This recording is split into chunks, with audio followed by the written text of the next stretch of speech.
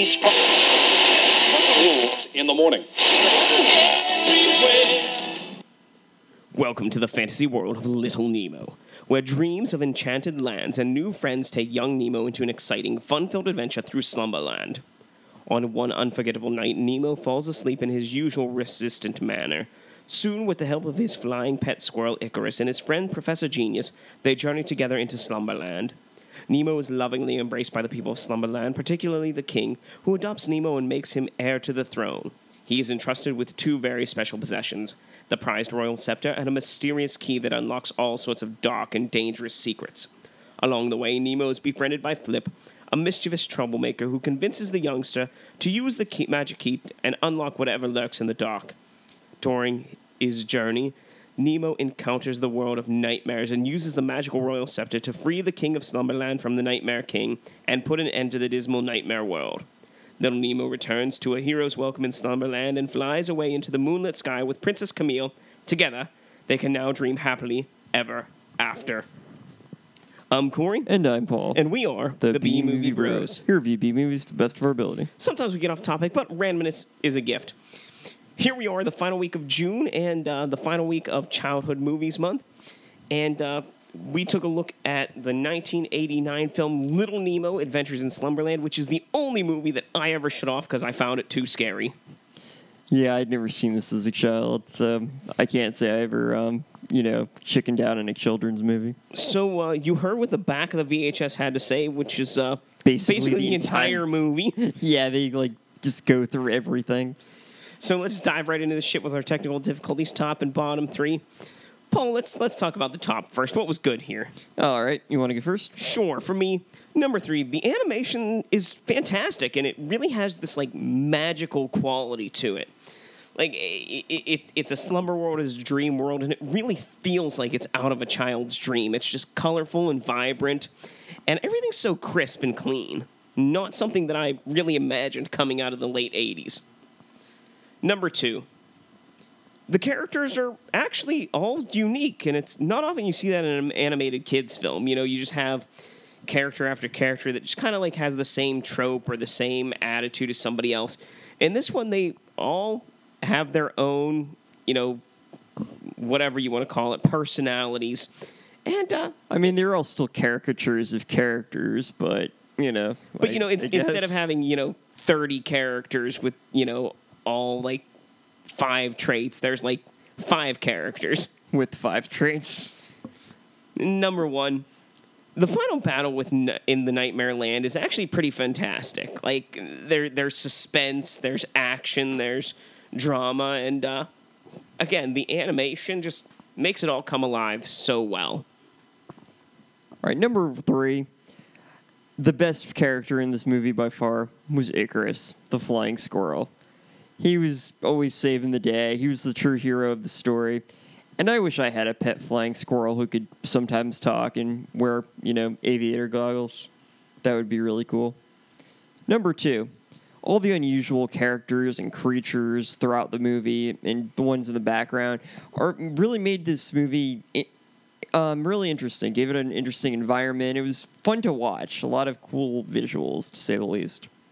And number 1, like Corey said, I really liked the ending with the nightmare world and the Nightmare King, who's basically just a giant dragon made of darkness. It was really cool to watch. So on to the bottom. For me, number 3. The incantation to use the staff is ridiculously long. And then, at the end of the movie, spoiler alert, the king uses it to heal Nemo without any incantation at all. Does the staff need incantations? Does it not? What the fuck is going on with this staff here? He needed more training, but what that training consisted of, we'll never know. It's like Harry Potter. Oh, you can say the words, or you can learn how to do wordless spells. All those classes were pointless. Number 2. So, is everything a dream? Was the end of the movie a dream? Is he really going to go to the circus? Does Icarus really live with him and sleep in his bed? Like what in this movie was a dream and what was it? Like, is this Inception to like the 9th level? Like, we've only got to like the 4th or the 5th level towards consciousness by the end of this movie. Like, where are we here? Yeah, and this is one of those films where he keeps waking up and it's like, oh, he's still in the dream. So at the end, I'm like, is he still in a dream? What the fuck's going on? Because at the end, he gets to do exactly what he wanted to do. So you just never know. Number 1. The musical numbers in this movie are terrible. And that's one of those horrible traits of 90s movies for children, where just because it's a movie for kids, it has to have musical numbers in it. Like, it's not a Disney movie, okay? You don't need the musical numbers. You don't need to follow their formula. Make your own movie. It'll be okay. It reminds me of like when we reviewed Scamper the Penguin, where the songs are just saying exactly what's going on screen. It's like, wow, how riveting. At least with Scamper, like the songs were just kind of like background music. Like in this, there were actually like characters and things singing the songs. And they had to stop the entire plot just to get their little musical number out. That was it. Oh, that was it. All right. Well, fine. Number 3. I thought the ending of this movie was kind of lackluster, to say the least. So, spoiler alert, Nemo wakes up, and that's it. Slumberland was just a dream, I guess. And then his parents say that, hey, let's go to the carnival that you wanted to go to for at the beginning of the film. He's not like sad that all his little dream friends are gone, which I guess nobody's really sad when their dream people like disappear, but I mean it was such an epic like journey. You'd think you'd be like, oh wow, like was it real or not? Instead he's like, oh fuck it, I'm going to the carnival. Number 2, as is the case with most children's movies, there's a bunch of arbitrary musical numbers that felt out of place and did little more than interrupt the story. None of them were catchy, and they were pretty hard to sit through, if I'm being honest. And number 1, I know this is a kid's wish fulfillment film and whatever, but there is absolutely no explanation given as to why Nemo was chosen to become the heir of the land of Slumberland, of, all people in Slumberland and I guess the waking world. He wasn't related to the king in any way. He hadn't proven himself worthy. He was just some kid who existed. I mean, I guess at the end it's like, oh, well, it's a dream, but I mean, I kind of feel like there should have been something that made him worthy. Yeah, like the whole thing is like the princess invited him to a play date and she sent him some cookies and that qualified him to be the prince. Like, it made no sense whatsoever. Yeah, the king's just like, hey, guess what? This random human boy is going to be my heir. Oh, you've come to play with my daughter? Well, you better marry her. I'm going to fucking murder you. Yeah, I was confused about that. Like, is he expected to marry her now or what? So at the end of the movie, they go off on like their honeymoon or something. Yeah. On their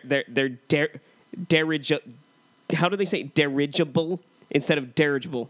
Like I couldn't, they can't even say the fucking word right. I'm just going to go with airship.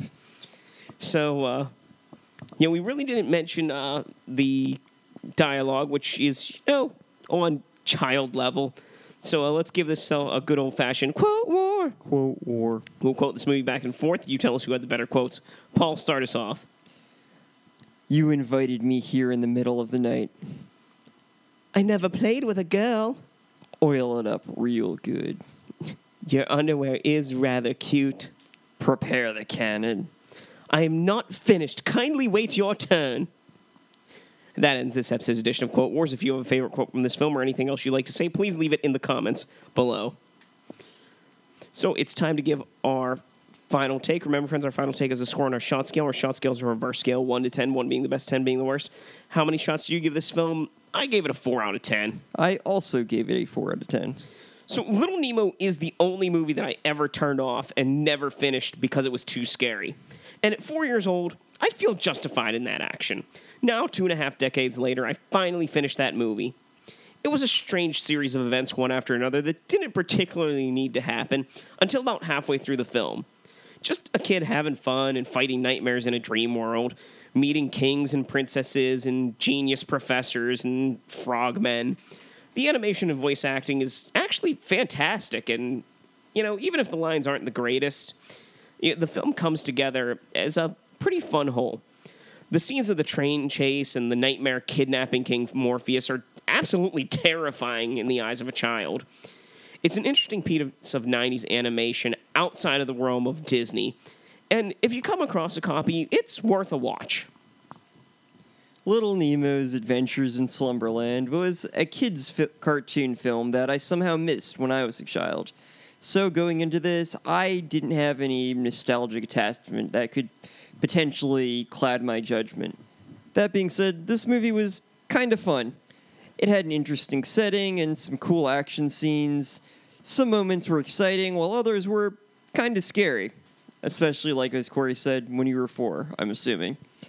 The plot jumps around a lot and has absolutely terrible pacing, and since it's a wish fulfillment kids film, there's no actual reason given as to why Nemo was selected as the heir to Slumberland, except that it was all a dream. I think I would have really enjoyed this movie had I watched it, 20-something years ago. Watching it as an adult just feels weird. I can definitely appreciate certain aspects of it, but I just feel like I missed out on the right time to see it. And honestly, it does say that this film was based on like a comic strip of Little Nemo, so I can understand the how the film was made. Like there were little vignettes of like Nemo having like a small like 5-minute adventure doing something in Slumberland, and then there would be like a fade out and then a fade into another adventure, another little comic strip or vignette. Like, they couldn't just make one coherent movie from beginning to end. It was just like a bunch of little skits thrown together until the main plot, which was like half the movie. So I think, honestly, was a bad idea because they could have, like, organized it better or, like, I don't know, made a series or something like that. It just seemed like a weird way to make a film when you're just going to jump around and be like, well, now we're here. Well, now we're over here. Now he's sleeping. Now there are these people breaking into his room. Now he's opening this weird door to, like, some nightmare world, and now there's police chasing them. That direction does also make a little more sense when you see that the director of Fantasia had something to do with this movie, which was a bunch of music videos thrown together and not really a kid's film. That makes sense. I like Fantasia. So I think it's time we tell our friends though how to drink away this flick. Drink away this flick. Come on and grab your drink. Let's drink away this flick. Bum, bum, bum, bum. We'll give some drinking games for this movie, but remember, friends, drink responsibly. Number 1, every time someone says pajama, take a drink. Number 2, every time Flip is smoking a cigar, take a drink. Number 3, whenever Nemo breaks a promise, take a drink. Number 4, anytime someone refers to Nemo as a prince, take a drink. And, of course, number 5, because it's Childhood Movie Month, every time something invokes a childhood memory, take a drink. Every time Nemo wakes up from a dream, take a drink. Every time you see an animal that isn't a horse pulling a cart, take a drink. Every time Nemo tries to use the scepter but fucks up the spell, take a drink. And every time Icarus speaks actual words, take a drink. And those are your ways to drink away this flick. If you have any thoughts about this movie or anything else B-Movie related, you can leave us a comment either iTunes or SoundCloud. You can also email us bmoviebros@gmail.com, like us on Facebook at facebook.com/bmoviebros, follow us on Twitter at bmoviebros, or my personal Twitter at bmoviepaul. You can check out all of their content, including reviews, interviews, and chats on our website, bmoviebros.com. We have new shows each week. If you want to support the show, consider donating to our PayPal or Patreon accounts. Links provided below. So we've come to the end of the month of June and Childhood Movies Month. Let's rank the films we watched. There were 4 of them, from bottom to top. For me, in the number 4 spot, Little Nemo. Although it does hold a spot of childhood trauma for me, just watching it again now, the whole thing, it's an okay movie, but there's just so many unanswered questions. There are so many plot holes, and there are so many little bits that don't really need to be in the movie that it just kind of takes up too much time. At least now you can say you overcame over 20 years of childhood trauma. I have. Number 3, The Adventures of Scamper the Penguin. It was a cute film, but I have no childhood attachment to it. And, the songs were just as bad as in Little Nemo, although they weren't, they were just in the background. Number 2, Cartoon All-Stars to the Rescue. It brought all those iconic characters of the 80s together, all those things from my childhood into one half-hour fuckery of my mind. And number 1, the animated version of Phantom of the Opera from 1987, which is actually a very entertaining and, concise film. Like, it has a plot, it follows the plot, it doesn't mess around with filler, it gets you from point A to point B, and the Phantom is a fucking psycho in that. Like, he might be my favorite Phantom, although I've never seen Lon Chaney as the Phantom. We'll have to check that out. But yeah, it's fucking awesome. Yeah, number 4, I had Cartoon All-Stars to the Rescue.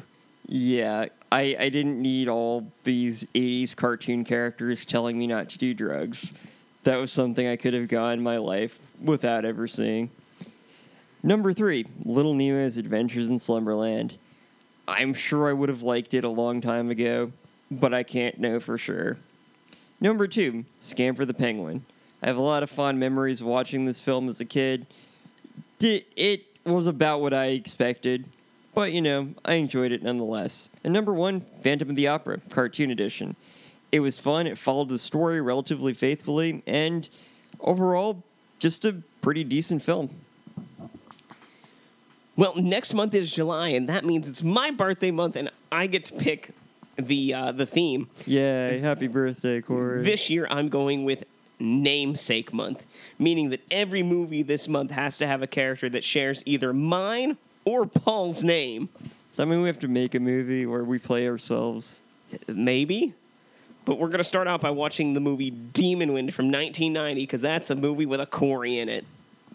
So until next time, friends, be brave, be alive, and be back for more.